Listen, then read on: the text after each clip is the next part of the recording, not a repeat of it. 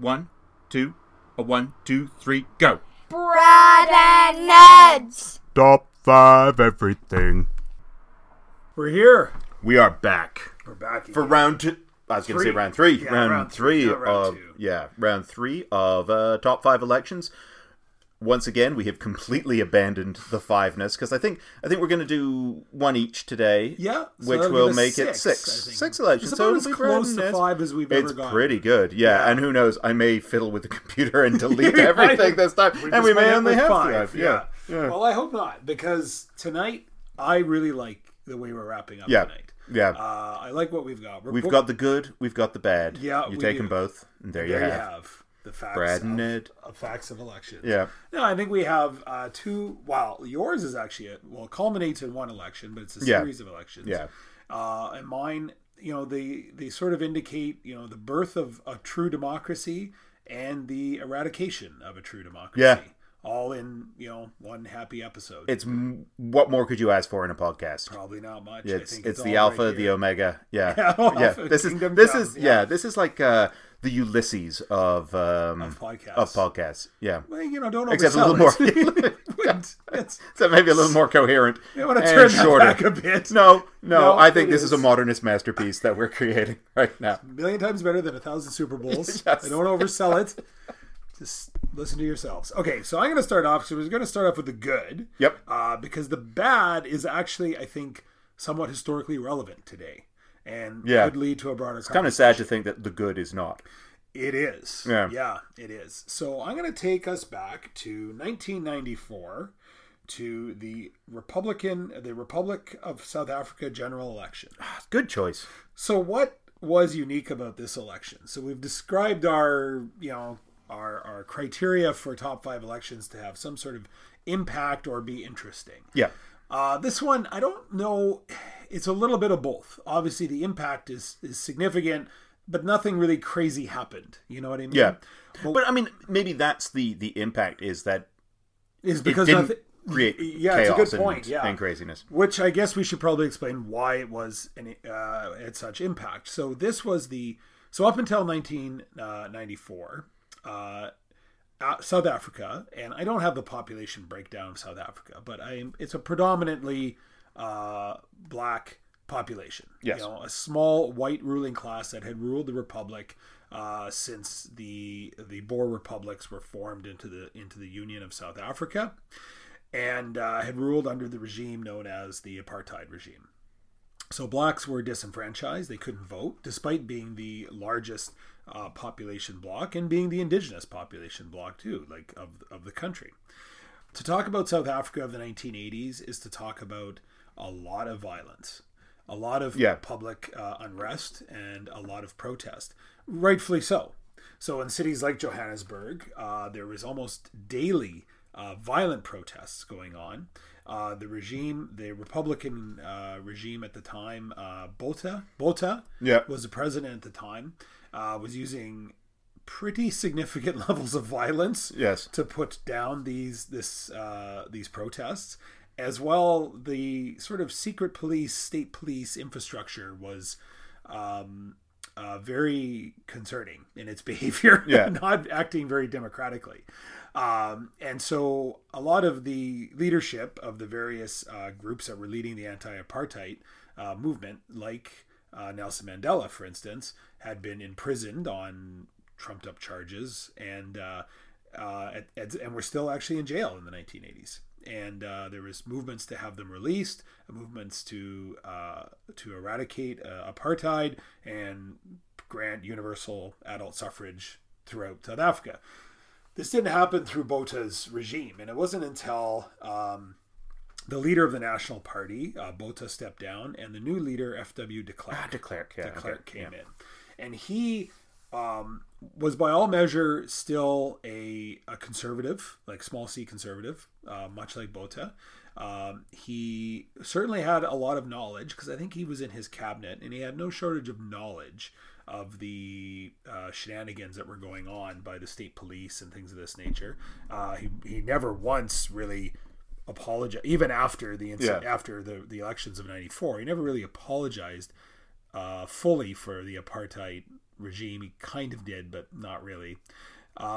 Regardless, after he assumed leadership, and then the '89 election where he confirmed his mandate to govern, he started dismantling it, and this led to in 90 it commenced, and it culminated in 94. Well, in the early 90s, the release of Nelson Mandela, and Nelson Mandela would then go on to lead the ANC, the African National Congress, I believe it's called, which was a amalgam of the South African Communist Party and another regional party. I think there were a few. I couldn't give you the exact. There was two, I think, that blended to make the ANC, and he ended up being leader of the ANC and running against de Klerk in the '94 election.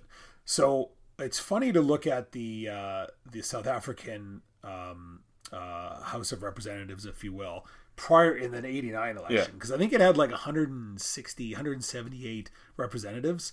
In the '94 election, it had 400. Okay, so they basically doubled the number of seats. Yeah, more than doubled the number of seats, because you have more than double the number of voting electorate. Okay, so they didn't just attach more electorate to individual seats. They had to, which probably makes sense, because you would have had places that probably were. It's interesting. Had never had any representation at all, because it was so predominantly exclusively black. That whole areas of South Africa had never had a representative in the House. I never really thought of the mechanics of how this would work, and it just seems even stranger when you think about it in the sort of the nitty gritty. Yeah, that could be a whole podcast on its own, is how they sort of had to not rewrite the Constitution. Well, to some degree, rewrite the Constitution, because apartheid, I don't think was part of the Constitution. It was just more of a policy, and then to sort of expand the number of seats in order to accommodate now the full adult suffrage of the state of South Africa was a pretty impressive feat. So we end up jumping to 400 seats. I have the breakdown here. Is this the 90? So this is 94. With 94, Nelson Mandela is running for president or running for prime minister? He's running for president. Sorry. So yes. So is there the parliamentary and the presidential election? Afterwards. I see. Okay. Yes, exactly. I see. So he's leader of the party that will eventually win the majority of seats. Yeah. He wins 252 out of 400 seats with almost 63% popular vote. This seems fairly obvious. Yeah. What was the turnout like? 87%. Quite impressive, actually. De Klerk. The National Party still wins 82 seats, and I'm going to mispronounce this, Inkatha Freedom Party. God, that's a name I haven't. Yeah. Okay. It won. It again. Predominantly black party. Had never run before. Won 43 seats. Okay.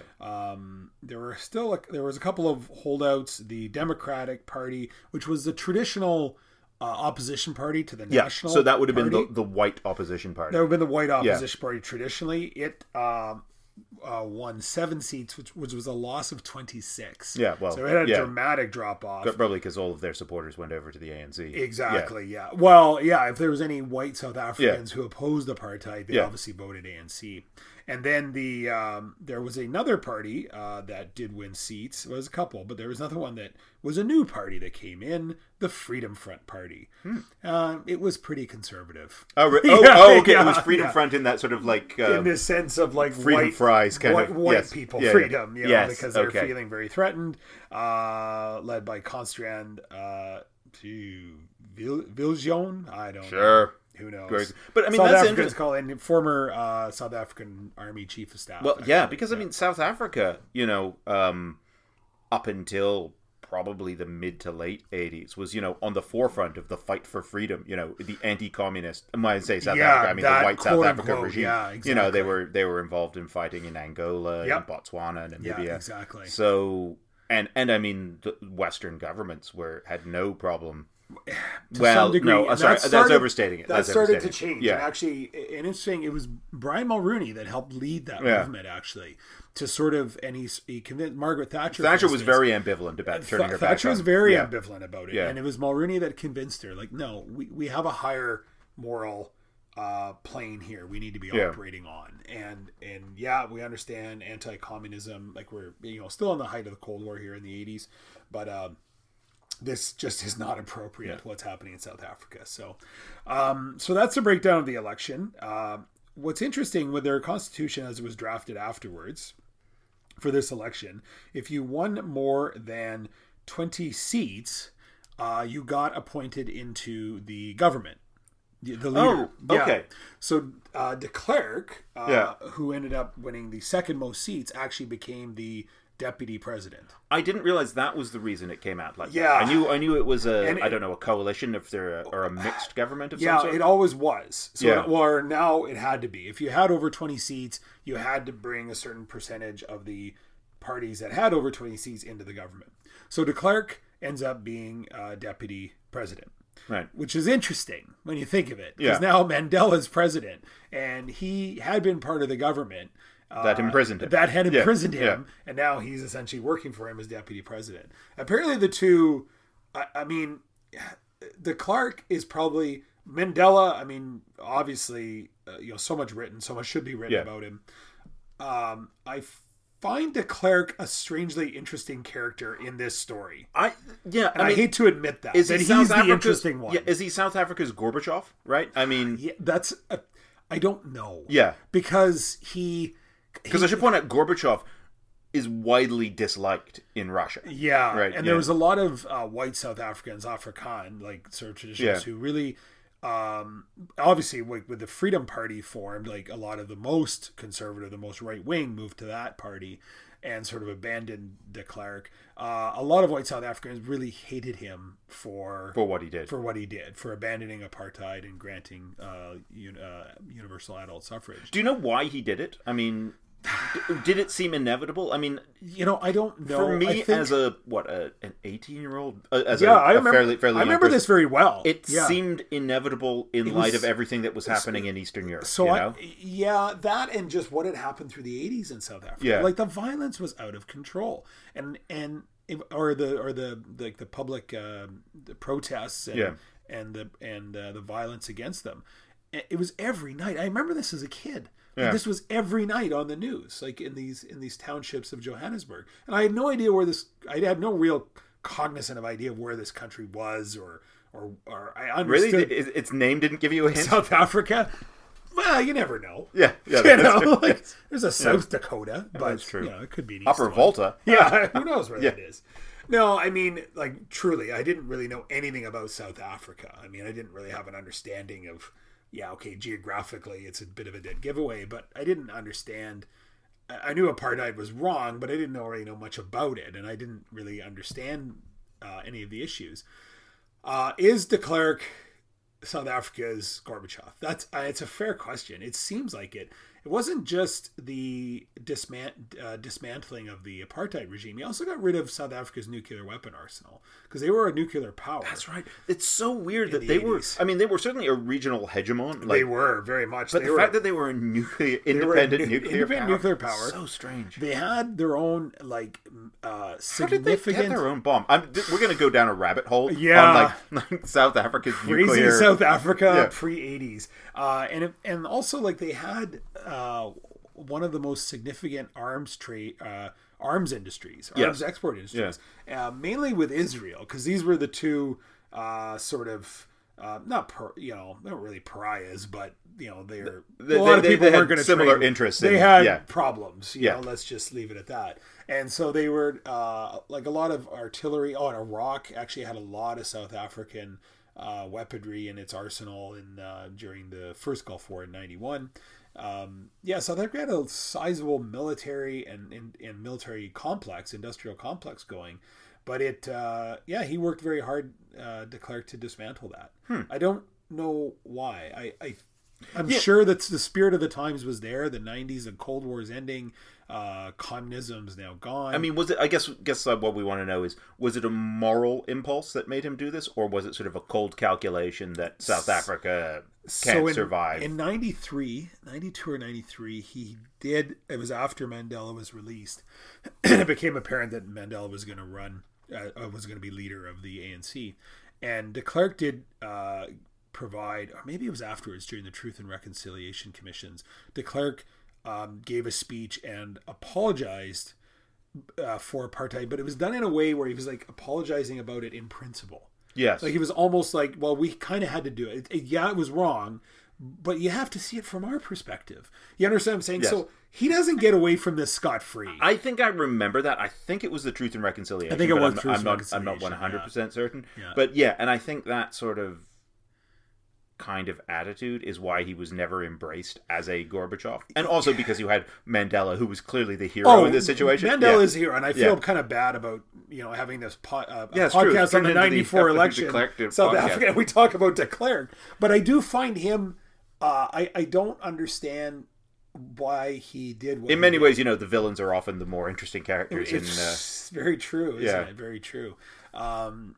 Regardless, so what did a democracy born? A democracy, a true democracy. So born. Mandela's reign in power. It's quite a while. Yeah, at least 2 terms, and he wasn't a young man when he was released from prison. In fact, he only recently passed away, obviously, just a few years ago. It was at least 2 terms. The ANC is still governing. I think the ANC is. Yeah, the ANC has become one of the parties that will always govern. Yeah, that's true. Which has sort of become its own problem. Well, because Ramaphosa, the fight is no longer, or the choice is no longer between parties, it's within parties. It's sort of like when, the Liberals were unstoppable in Canada. Or like, Democratic primaries for the mayor of Boston or something. Yeah, exactly. The primary is the only thing that matters. The election is academic. Yeah, so with Ramaphosa ousting... Wait, I gotta get it. Zuma? Jacob Zuma. Who was between Zuma and Mandela? I didn't think there was. I thought there was. Mbeki, Thabo Mbeki. Thabo Mbeki. Excellent. Yeah. Wow, good memory. Anyways, that's all I've really got to say on the election. Yeah. I chose it in my mind because, it is... South Africa had been a republic for obviously many, many years. Democracy was fairly common to most white South Africans, but a democracy of that sort is obviously so limiting. Yes. And it's not representative of the people that is supposed to be governing at all. And so it's completely illegitimate. And in 94, it became legitimate. I'm not saying South Africa took off afterwards or has never had its struggles as a nation since, but that first step was it's the struggles it's having now are very different from the ones it had exactly in 94 prior to 94 and through the 80s. Agreed. So I think it's a nice story, and so to kind of backtrack a bit too, it's interesting the level of the fact that there was very little violence by white Afrikaans, mainly white Afrikaans wearing uniforms and in the army that could have just had a coup and overthrown de Klerk, and they didn't do it, and they just they let it go, and then even more importantly afterwards, after 94 with the Truth and Reconciliation commissions and Mandela's approach to Afrikaans, this idea of listen, we've got to get along here. I think that is something we should agree. We should think about it, or at least speak about it a bit more, because I think that is significant. If we're going to assign sort of hero status, and we've already sort of taken it for granted that Mandela's a hero here. Yeah. But let's specifically talk about why that is, not just fighting. It's not just spending time on Robben Island. Exactly, and being the first black president of South Africa. But taking that approach, his approach after the election was so dignified, and without that, you would not have had the stability, because the army was still white. Yes, the bureaucracy was white. They could have just overthrown him. They could have just had a coup, and it would have been a nightmare and a bloodbath for sure, because now finally black Africans get to vote, South Africans get to vote, and now you're going to take it away from us through an apartheid. It would have been a nightmare, but it was practically possible. And the other option is sort of what the slow disintegration of Zimbabwe. Yeah. Where you get one man rule, this playing upon obviously legitimate racial resentments and grievances. Yeah. But you've used that to capitalize. You've maximized that so badly that you've completely pushed the people out that could help you govern and help you transition. And your state has just turned into collapse. Yeah, it's a festering joke. Yeah, I think South Africa and Mandela's approach... that is such a narrow line that he had to walk. It was incredible. And I think he was... there was people within the ANC and within his inner circle that were not comfortable with that. Yeah. Was like, okay, no, it's the chickens have come home to roost. And quite now. frankly, I mean, I understand that. I completely understand that, and that's probably would have been my impulse in that situation, which is, okay, now it's payback time. I think as we sit here drinking beer in my basement, we can both agree we are not the man Nelson Mandela is. Yeah, all right. Fair enough. No, I mean, a remarkable individual. Which is why I say I find in this story de Klerk more interesting. Yeah. Because I know Mandela's an amazing individual and an amazing man, not just, for, what he went through to get to where he was in 94, but obviously after the election and mending those fences and incorporating white Afrikaans into his government and into the society. But I know that. I don't know why de Klerk did everything he did. I just don't. It's not clear to me. And this discussion is just how sort of woefully ignorant I am about South Africa and apartheid and its history. Agreed. I mean, because it was something that was going on all the time, on the news as we were growing up. Yep. And then 94 happens, and it's like, well, that's fixed. Yeah, exactly. We don't need to think about it anymore. South Africa wins the Rugby World Cup. It's like the hole in the. I love that them winning the Rugby World Cup is really where you close the case. It's all done. Yeah, that's case closed. But you don't have to. It's like the hole in the ozone layer. It's like deforestation in the Amazon. It's like, well, done. We fixed one thing and done. We got that done. Yeah. Well, to some degree, we did. I mean, they did. I mean, one democracy is born, so to speak. One true democracy is born. But you're going to talk about a democracy that was destroyed. Okay, so we're going to talk about the November 1933 German federal election. So this obviously is one in a series of events. It's the final election, is it not? In the series that had Hitler brought as chancellor. So it's the final election. Before we muddle things too much, but let's just say there's a series of elections beginning in September 1930, ending in March 1933. There's 4 federal Reichstag parliamentary elections and one presidential election. And with each one, they take a step towards killing the Weimar Republic, killing democracy.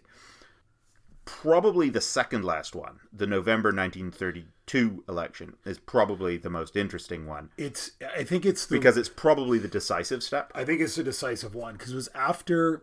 Correct me if I'm wrong. It was after the November 32 election that Hitler was appointed chancellor. It is. So let's jump back and let's just set out some context because this is very confusing. This is extremely. I looked into this the other day to prepare for the podcast, and I almost had to put up like graphs and charts on the wall. You really do. So I'm just gonna give some background information right now about the Weimar Republic. Its political landscape and its constitutional mechanics to give some context. Then I want to talk about the various political parties that were vying for power within the Republic. Certainly. And then we'll go through the step-by-step timeline, and we can watch with the November. We can watch the disaster happen in real time. So the Weimar Republic is born out of the ruins of the German Empire that lost World War I. It was birthed remarkably quickly, even before the armistice had been signed. In fact, it was the Weimar Republic that signed the armistice. So what happened was, the German General Staff realized the war was lost. The triggering event, and this is just an interesting triggering event, we won't delve too far into the details. So the triggering event that caused the revolution that created the Weimar Republic was the German military realized the war had been lost. Members of the German military, even at the lower ranks, realized the war had been lost. The Navy... Yes, it was a Navy that It was a Navy mutiny because the officers in the Kriegsmarine or whatever. It wasn't the Kriegsmarine. Whatever, doesn't matter. Yeah. Anyway, we're not going down without a fight. So they were about to go to sea to have one final catastrophic battle that they knew they were going to lose just because they were crazy World War I fighting Germans with spikes on their helmets. And the sailors said no. The sailors said no. So this was the Kiel Mutiny. Anyway, it caused the collapse of the empire. The Kaiser abdicates. All the royalty within the constituent states within the empire abdicate. They all nip over to Holland. They all move to the Netherlands. Yeah, and leave the Social Democratic Party essentially holding the bag to sign the armistice, which of course is where you get the theory of the stab in the back. Right. There was no stab in the back. It was not the socialists. It was not the Marxists who killed the empire or lost the war. The war was lost, and in fact, it was the military under Hindenburg, Paul von Hindenburg, who was going to play an important part in this, important role. who was the chief chicken who who just quit. copped out and was just like, here you go, civilians. You, Social Democrats, deal with it. So that's the birth. You can see from the incidents of the birth, it's got a legitimacy problem right from the very beginning. So it's got the right, the conservatives, the military, who feel that the Weimar Republic is illegitimate because they capitulated to the Allied powers. At the same time, the revolution that birthed the Weimar Republic was accompanied by what was called the Spartacist and some other communist revolutions, hoping to set up a Soviet state in the style of the Soviet Union, which the Social Democrats, who were then at that point in charge, employed the military and what was called the Freikorps, which is a bunch of basically freebooting ex-troops who were basically marauding through the country, fighting Marxists where they can. Anyway, the Social Democrats, the socialists, employed these people to brutally put down the communist revolts throughout the country. So not only is the right chronically, endemically predisposed to dislike Weimar. To dislike Weimar. So is the left. Yeah, the extreme left. So both sides are opposed to this regime.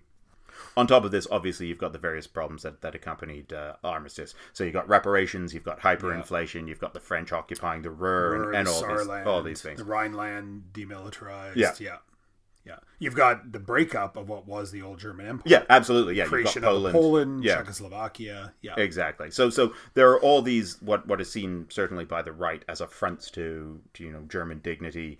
And the Allies making unfair demands upon them, especially when they consider that they didn't actually lose the war. Yeah, in their minds, yeah. So the Weimar Republic is facing all these external and internal problems. By the late 20s, it looks like it's actually managed to fix a lot of them. Yeah, so they've worked out a plan for paying back the reparations. Yeah. There's a lot of foreign investment, particularly from the United States, coming in. Yeah. By sort of 28, things are looking pretty good. But something happens in Something happened, in 1929. In 1929. I'm going to serve you up that softball. The Great Depression hits. Yeah. And it hits Germany harder than almost all other major powers within Europe. Hyperinflation. You've got hyperinflation. You've got an absolute collapse in productive capacity. A spike in unemployment. So unemployment's sort of around 30% nationally, but it's higher in other places. Yeah. Production drops by like 42%. Yeah. So just businesses aren't producing what they used to. A lot of the good times, the productive growth throughout the 20s have been caused by loans, often quite short-term loans from the United States. Obviously, the American banks are in trouble. They start calling in those banks. Yeah. At the same time, you've got a government in charge under a guy named Brüning, who is just ideologically, philosophically ill-equipped to deal with this kind of crisis. Right. And this isn't unique to Germany at this point. The same thing happened in Britain. Sure. Britain reacted in exactly the wrong way to the Great Depression. The same thing happened with Hoover in the States. They reacted the wrong way. They stuck to very classical liberal policies. It's like tighten our belts. It's time for austerity, rather than starting a New Deal. You spend your way out like that Keynesian New Deal thing. Yeah. So you've got a government who is just incapable of reacting to this. So this is the historical background. There's a couple of other features I just want to talk about Weimar that explain part of the problems that we're going to see when we talk about the elections. The first is the Constitution. So the Constitution, in terms of the amount of freedom it purported to guarantee for members, was very good. Yeah. So it wasn't sort of the Bill of Rights section of the Constitution that was the problem. It was more the mechanics of government sections that was the problem. So there's two main problems. One is proportional representation. Now, everybody loves proportional representation these days, and that's fine. The problem was this was like 1-for-1 proportional representation. So if you got 1% of the vote, you got 1% of the seats in the Reichstag, which is the parliament. So the problem with that is weird parties end up little parties. So you end up in the Reichstag. So throughout the life of Weimar, there were 40 separate parties represented at any given time, or throughout the time, represented there. These days, I think Germany still has proportional representation, but I think there's like a 5% There's a 5% cutoff. Yeah. Any party that can't get above 5%. So they learned their lesson on that one. So that was, they did. Yes, that was one of the problems. Yeah. The second problem was presidential power. So it was set up. It wasn't. There was a president and there was also a prime minister. The prime minister was called the chancellor. It was a republic. The president was not like the American president in that he was sort of the head of government as well as the head of state. He's head of state. But he wasn't also like, say, the Italian president who basically has a figurehead role. Yeah. It was this weird hybrid. He was fairly powerful, and one of his main powers, the power that's going to be most significant, is under Article 48 of the Constitution, he had the ability, the president, to rule by decree. So he could sidestep Parliament for many, many things in states of emergency, in exceptional circumstances. This was obviously set up just to be sort of a stopgap for emergency war, things like that. But because Weimar went through so many periods of dysfunction because of all the shocks it was enduring, it got used pretty frequently. So it didn't just get used. The president from 1925 till 34 when he died was Hindenburg, the general. Before that, it was a guy named Ebert, who was actually a social democrat. Both of them employed this power. Okay. So even before you get Hitler taking on dictatorial powers, they've already set up a precedent for sort of non-democratic ruling by diktat. Yeah. So that's the structure, and that's the historical background. So let's just talk about the parties now that we're going to see playing out, fighting with each other, and literally fighting with each other. Because this is one of the interesting things. Every political party also had a fighting wing. Had its own combative wing. Yes. Yeah. Although the Social Democrats were sort of the historical Weimar rulers. They were the ones sort of like most associated with the government of the Weimar Republic. And then you have, of course, communists. The communists. So let's go through them. So you've got the Social Democrats. Who are and we would consider those guys pretty mainstream by modern standards today. They would seem conservative to us in our modern ways, and they were relatively progressive. Yeah, absolutely. Yeah. I mean, there was a sort of a flowering of progressive thought during the Weimar years. Yeah. And they were the biggest party for up until 1932. They were the largest party in the Reichstag. Yeah. So and they were sort of the center, the bulwark. If any party wanted the Weimar Republic to survive, it was them. Democrats. And they had their fighting wing called the Reichsbanner. Right. Probably the weakest of the fighting wings. But they would get out there and punch it up a bit. Yeah. And literally punch it up. And that's probably the problem when you're punching. Anyway. Communists. The communists were communists. Very much, I wouldn't say directed, but under the influence of the Comintern, which is the Soviet influence. Their fighting wing was called the Red Front Fighting League. Sounds great. Yeah, it does sound good. It's got a wing. It's got some panache. Yeah, they've all got panache to them. I like Reichsbanner. Sounds good. I was actually surprised that I think they were actually called the red, black, and gold Reichsbanner, because one of the issues that went through was the flag. So when we talk about the conservatives in a second, the old German flag was red, white, and black. Right. That was the imperial flag. But the Weimar changed the colors. They used the colors of the old, sort of the Frankfurt Parliament of the 19th century. But anyway, so that was one of those weird symbolic battles that, gosh, people arguing about flags. Yeah. Imagine that has any resonance today. Petty. Yes. Yeah. So you got the communists. Yeah. Their popularity grows with the advent of the Great Depression. Yeah. They are the sort of the party of the unemployed. Yeah. They're centered in the slums, the working class areas. They're good fighters, but they have a tendency not to ally with other groups, particularly the SPD. So there is another party that is the party of working class in theory as well, but more shopkeepers, clerks, things like this, people who are hit quite hard by the 29 Depression, and that's the National Socialist Party. Right, the NSADP, the National Socialists. So I'm going to save them for last. Might as well. Yeah, because then the other major group. So there's two other major parties. Yeah, if we're really going to do this, let's do this. The Conservative Party. So there's various conservative parties, right. but basically it comes down to the German National People's Party. Right. It becomes the largest sort of nationalist conservative party. Right. So they're a bit different from what we're going to talk about with the Nazis, although they're probably the most closely sort of akin to the Nazis. Well, and they helped them out. Oh, absolutely. Yeah. Which. Anyways, we'll get to that. But what their dream is more sort of a return to the old empire. You know, sure. They would love to see the Kaiser back. They would love to see military discipline. They would like to see the Reichstag, a very dissolved Prussian type party. Yeah, exactly. Yeah. They had a few fighting wings. Their best known was the Iron Helmets. That's a good handle. It's a good name. The Iron Helmets. Yeah, I like that. And then the final party before we get to, the big guys, the elephant in the room, is the Center Party. The Center Party is the party of Catholicism. It's never an overwhelming, it never becomes the largest party, but it's always a solid presence. Very anti-communist. Very anti-communist. Yeah. Willing to cooperate with the SPD. It's probably the second most associated with the Republic, but by the 1930s, it's less interested in sort of taking national responsibility, and it's more interested in its own sectional Catholic keeping the Catholic Church. So far as I know, they did not have a fighting wing. No, so probably not. Yeah. And then obviously the last party, the NSADP, the Nazis, the National Socialists. The Nazis, as they became known as the Nazi Party. So they were never a major player in German politics. That's what's interesting. Until September 1930. They had seats. They had, in 1924, they won about 30 some odd seats. That was actually while Hitler was in prison as a result of the beer hall putsch. Beer hall putsch. Yeah.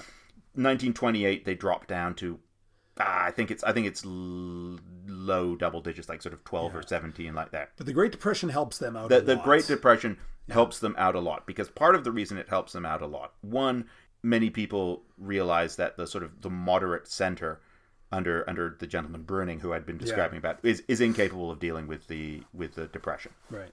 Second reason is the Depression causes a huge spike in communist membership and communist activity. Right. By activity, I mean fighting in the streets. Violence. Now, they aren't necessarily the instigators of it, because you've got all these fighting wings out on the street, and in particular the brown shirts, the SA.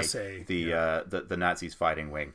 But this again, so you've got a government that doesn't look like it can handle the economics of the situation. You've got a government that doesn't look like it's capable of providing security. Mm-hmm. You've got fear of a communist uprising going on. You've also got a party that's very good at electioneering. Mm-hmm. Like is miles ahead of everyone else in electioneering. They're using airplanes. Yeah. They're using psychological profiling. Mm-hmm. They're directing their messages, different messages, to different social groups. Mm-hmm. So, I mean, obviously anti-Semitism is seen as one of the hallmarks of Nazism, rightfully so. Yeah. But in the September 1930 election, which is the first election we're going to talk about, they weren't using that message on everybody. They were using it on sort of the petty bourgeois, the clerks, the people it would resonate with. Had a history of anti-Semitism. But the other thing, when they went to talk to sort of the industrial magnates, they would leave that out, and they would talk about their anti-Bolshevik credentials as the main message. And when they would talk to the conservatives, they would talk a lot of rearmament and tearing up Versailles, exactly, and increasing the military and going back to what Germany was prior to 1918. Yeah. So you've got a crisis of confidence in the government caused by the Great Depression. You've got this young, vigorous party suddenly emerging. So there's a parliamentary Reichstag election in September of 1930. And this is really where it starts to happen, because the results of this are the SDP wins, as it was almost certainly going to. Yeah, they win. But the Nazis go from being 12 or 17 members to, I think, 107. Yeah. So all of a sudden, they just burst onto the scene. Yeah. And, this is sort of like nothing succeeds like success. So all of a sudden, you've got a crisis of confidence and credibility in all these established parties. And all of a sudden, you've got this party that, might have been a little bit wackadoo, 5 years ago, but suddenly looking good. And then when it's got it's a major force in the Reichstag, that just bolsters its credibility still further. Hitler, not really willing to play games, forming coalition governments at this point, but has made his presence felt on the scene. Sure. The next election in this series is, let me get this straight. 32. March of 32? It's July of 32, but before that, in, I think it's April or March of 32, there's a presidential election. Right. Which Hitler runs in. Yeah, so he loses. He loses that, but he does pretty well. He gets 30 some odd %, and he loses to Hindenburg. Now, Hindenburg is a huge figure. He's kind of like one of these F.W. de Klerk figures where it's like he's just always there. Yeah. And I mean, he's the hero of the Battle of Tannenberg. Yeah. He's like the head of the general staff during World War I. He's immensely popular in Germany. He's hugely popular. Yeah. Immensely popular and a huge historical figure for Germany at this time. Yeah. And he is their president. Yes.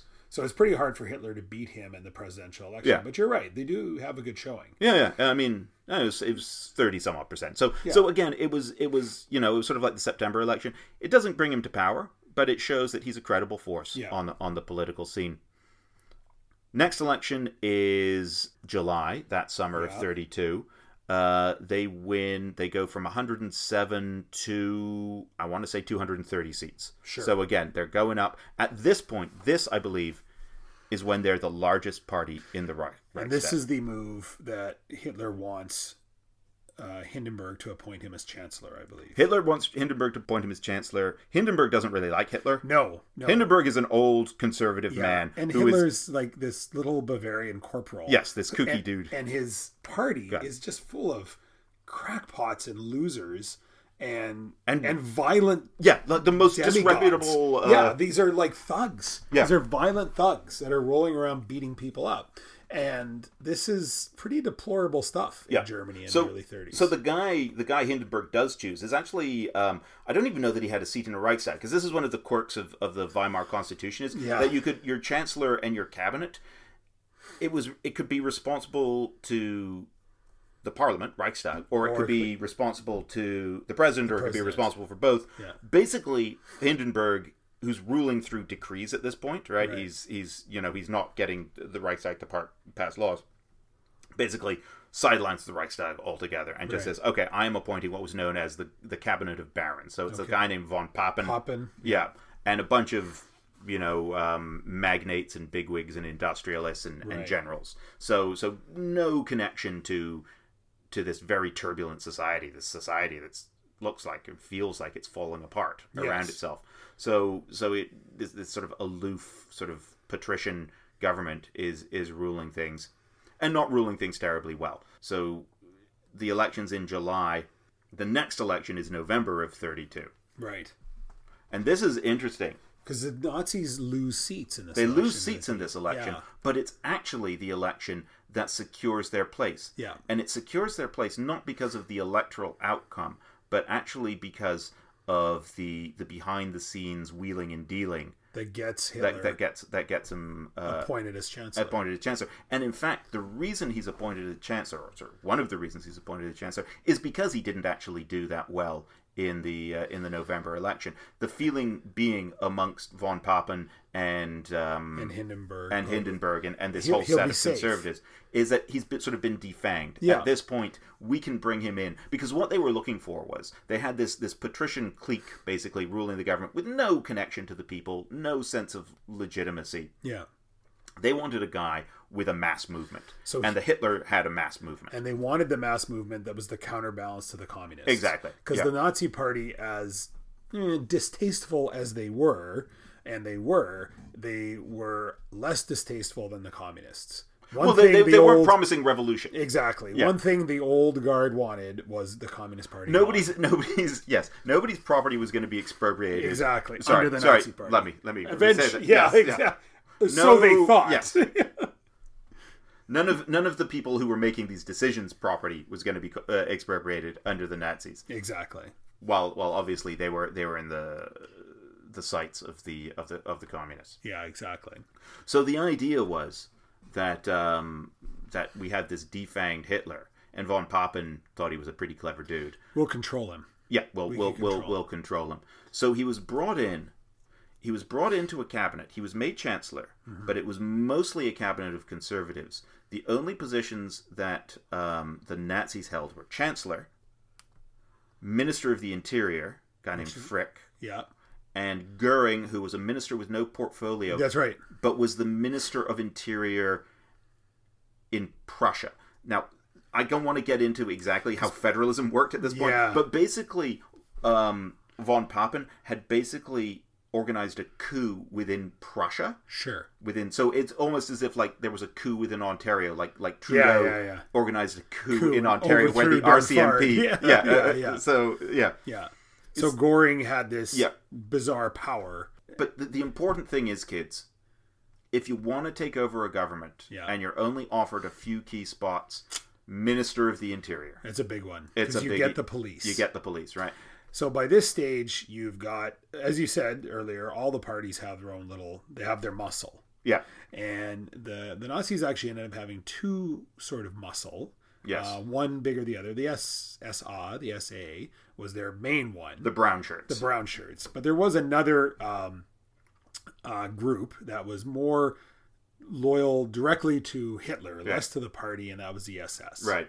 And so these guys start finding their way into policing roles. Well, so this is the importance of Goering in Prussia. He actually sets up a parallel police force staffed by SS and SA men. I can't remember what it's called, but well, it's unbelievable is what it is.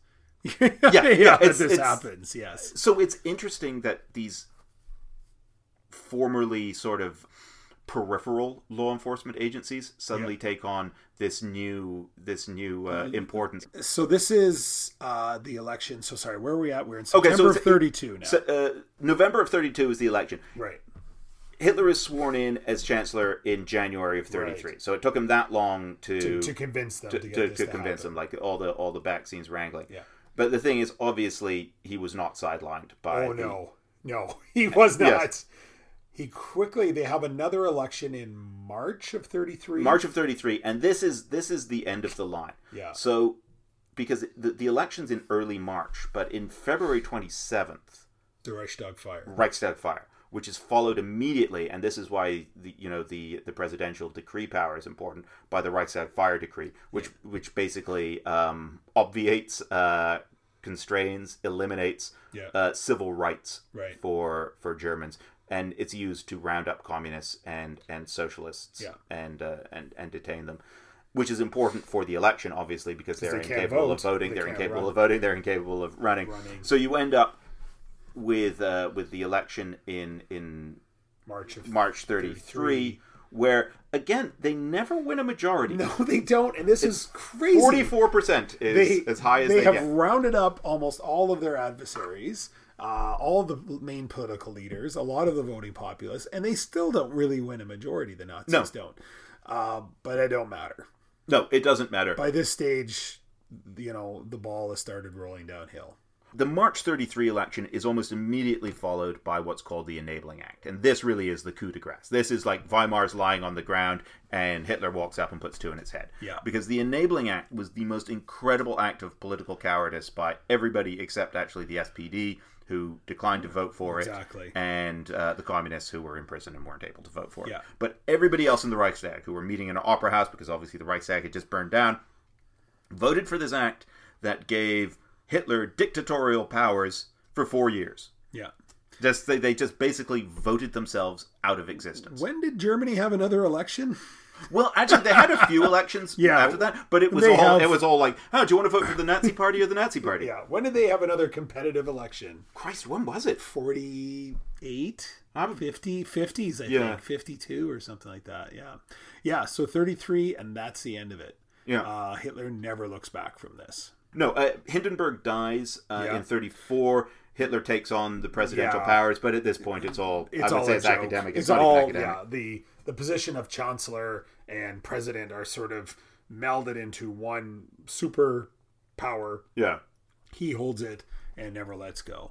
It's a slow, painful descent, but so there's a lot of things happening at this time up to the 33, because you're right, 33 is the bullet in the head. Yeah. There was probably still some whimpers in 32, between the 32 elections. So if the SPD and the communists could have got together, sure, they probably couldn't have done anything constitutionally. It would have been fighting in the street. Yeah. The SPD, though, because Weimar was their baby, yeah, like they wrote the Constitution, or they were, crucial in drafting the Constitution. They were so afraid to act extra constitutionally. Right. Whereas the Nazis were none too concerned. No, and this is it. So I find this fascinating because when I mentioned I wanted to do this election, you were like, right, we can, kick a hole in the notion that the Nazis were elected. Yeah, which isn't really true. They weren't elected in that they never won the majority in an election, but they did well enough in elections. They came to power constitutionally. Agreed. Right? Like their road to power was legitimate. Yeah. As soon as they got there, everything they did afterwards was illegitimate. And it's very strange. Like the party that was more willing than anyone else to just tear it all up, except maybe the communists. I think probably more willing to just tear it all up than the communists, was dedicated to achieving power constitutionally. And this was Hitler's plan all along. Yeah. He was explicit after the Beer Hall Putsch, after he got out of prison in 1924. We legitimize ourselves. He said, this is the way we're going to achieve power. Well, and this is how he, after 1933, he gets the army to guarantee there won't be a coup. Is he gets rid of the SA, or gets rid of the Night of the Long Knives. Night of the Long Knives, gets rid of most of the major leadership in the SA that are really crazy. I mean, the SA. Well, okay. I mean, I don't want to. Do comparisons, a hierarchy of insanity. Insanity within the Nazi movement. Yeah, but the SA are thugs. They're straight up crazy thugs. Street fighting thugs, and the army hates them. Yes, and the army doesn't want them, and so I think Hitler kind of buys off the army by saying, "Listen, we'll get rid of these guys. Don't worry about it. We'll start rearming. We'll tear up Versailles. All of this will happen." And the army kind of lets it happen. And this is the army had. At that time was still an institution in Germany. Well, everybody lets it happen. The Center Party lets it happen. Yeah, the Center Party helped. Yeah, exactly. Supported them in the Reichstag. Yeah, because Hitler gave them vague assurances that we'll reach some sort of concordat with the Pope. Yeah, we'll we won't go after your very specific Catholic interests. Right. Yeah. This is what I was saying about like the Center Party had its one. Yeah, it used to one trick pony. At the start of Weimar, it was much more a national party, national in the sense that it was concerned about the well-being of the nation. By the end, it's concerned about Catholic well-being within the nation. Right. But yeah, I mean, everybody, the SPD gets hung up on norms and and the Constitution and legality, and democracy just goes out with a whimper. Oh yeah, it just. I mean, it turns itself in. Like it's just like But there's so many things that happen in that time period that are not directly related to these elections, but influence them so much. Yeah. And this is, I like to talk a bit about that too. So suppression of the press. Yeah. The violence. There was quite a free and robust fourth estate in Germany. Suppression in the 1920s. Of the press predates Hitler, though. Like Weimar was suppressing the press before Hitler comes in. Not to the same extent. Because he would go right in and shut down these newspapers. Shut them. People would find they would be in concentration camps or they'd be gone. They just wouldn't exist anymore. The violence between the parties is fairly similar for sure. They all have their fighting wings. Very obviously the Nazi Party excellent at finding a scapegoat and finding an enemy and uniting people against it. It's really a sad.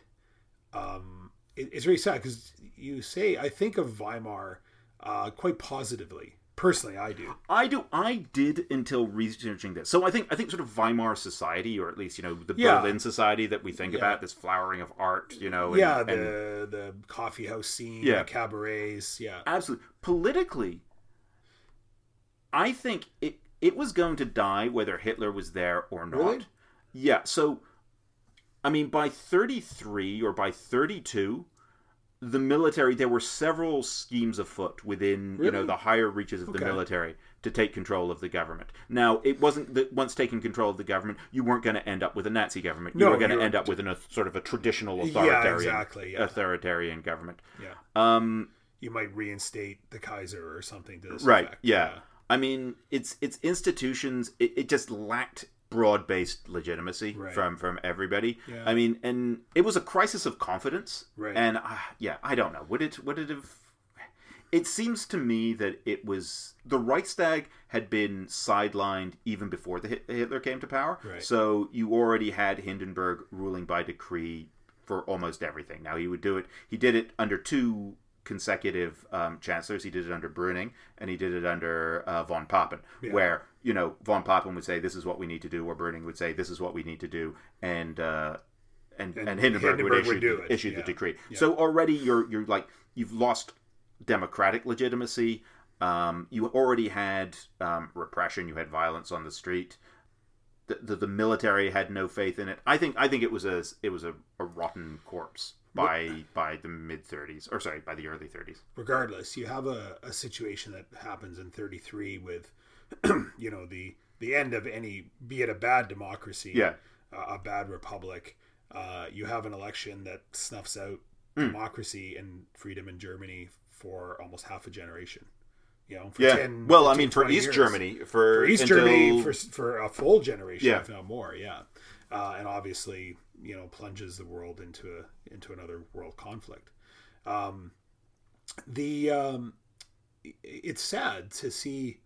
So we can talk a bit now, I think, about maybe drawing some modern parallels. Oh, it was so hard reading about this, not to assign characters like modern characters to the people you're reading about. You see the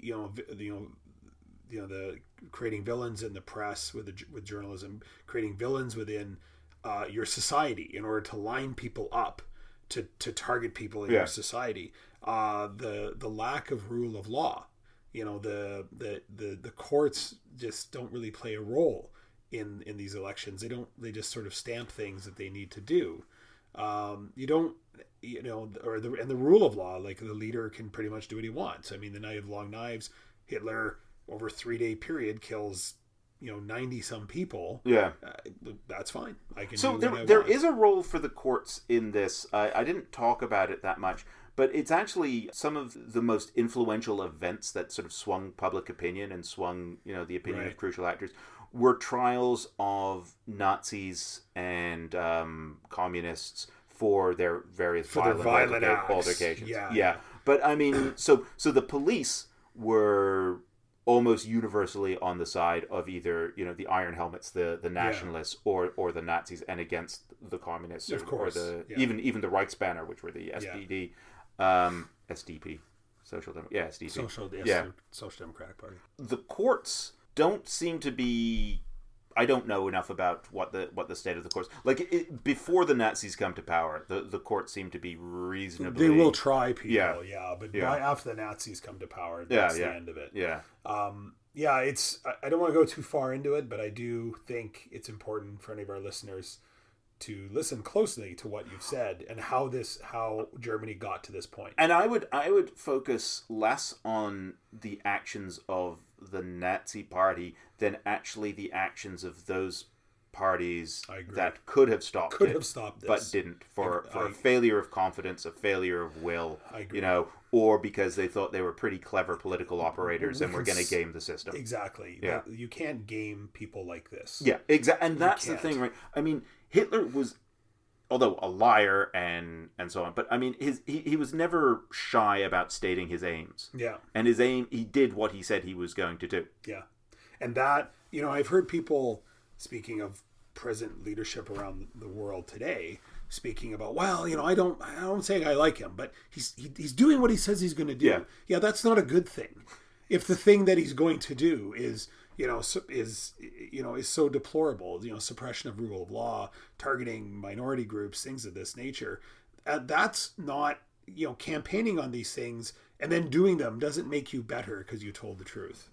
But the thing is, and I'm not going to be the apologist for the German elector in 1932 or something like that, but or let's take September 1930, which is the first election where they win big. When you've got appear to be sort of sclerotic, dithering, ineffectual parties. Of course. Versus this vigorous, direct party. And it speaks to you. Yes. It's telling you what you want to hear. Things are broken. We can fix it. I understand you. I'm one of you. Yeah, and the Nazis in none of these elections put forward any very definite or clear policy. No, it was very proposals. much bumper sticker politics. Yeah, it was like exactly. one line statements. Even Hitler's speeches, as fantastic as they are, if you watch them today, they don't say anything. Yeah, they don't. They're just a bunch of fluff, like a bunch of yelling. And but I think the point is that if you're going to stand up to politics of this style, you need to offer a definite and positive alternative. I agree. It can't just be oh man, you can't say that, or it can't just be an entirely negative, this guy's got to be stopped, because that doesn't work. You need to get people to rally around, because if it's just this guy's got to be stopped, everyone's going to break up into their own factions, and it doesn't cohere, right? Agreed. It doesn't act as an adhesive to bring people together. And people need to take an active role in their democracy. Yeah. In their democratic system. And people, I'm not saying people weren't voting in 1930s Germany. So the turnouts were great. In their 80s. Yeah. They're impressive voter turnout, but they weren't, there was no active role at a level that, with all the backroom playing that was going on, there was no way for anyone to have. So this is one of the theories after the war, sort of, I think it was a guy named Mumson, a historian, he was in German, sort of trying to figure out how on earth did this happen. Yeah. And he's sort of, I think he proposed this view that Germans are essentially sort of in their national character non-political. Right. I don't know if that's true, because when you look at, party membership was in the millions, right? I mean, for taken together, and I mean, parties were more like movements. Parties in Germany were more than just dedicated to the political. If you were a social democrat, you would go to a social democrat pub, sing in a social democrat choir. Like that would be you would read the social democrat newspaper, and you would fight with the Reichsbanner potentially, and the same thing with the other groups. So I think people were involved. I think they were, but they weren't at a level, because there's so much backroom dealing at such a senior level.